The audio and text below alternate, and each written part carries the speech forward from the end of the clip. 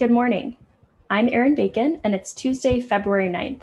This is CQ Roll Call's morning audio briefing, and here are 3 things you need to know to start your day. It's déjà vu in the Senate today, where former President Donald Trump's second impeachment trial is unfolding. The prosecution and defense will kick things off by debating whether the Senate can try Trump after he's left office. Later in the week, each side will have 16 hours to argue whether to convict Trump, under an agreement reached Monday by Senate leaders. It could be a quick trial, potentially wrapping up within a week.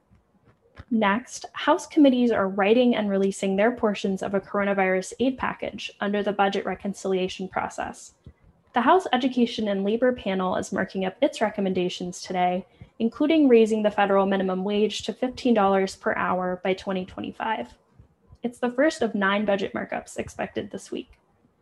And finally, the Senate Homeland Security Committee will grill OMB nominee Neera Tanden in her hearing today. Republicans have panned Tanden's nomination, remembering her sharp criticisms of the GOP in the past over Supreme Court nominees and impeachment.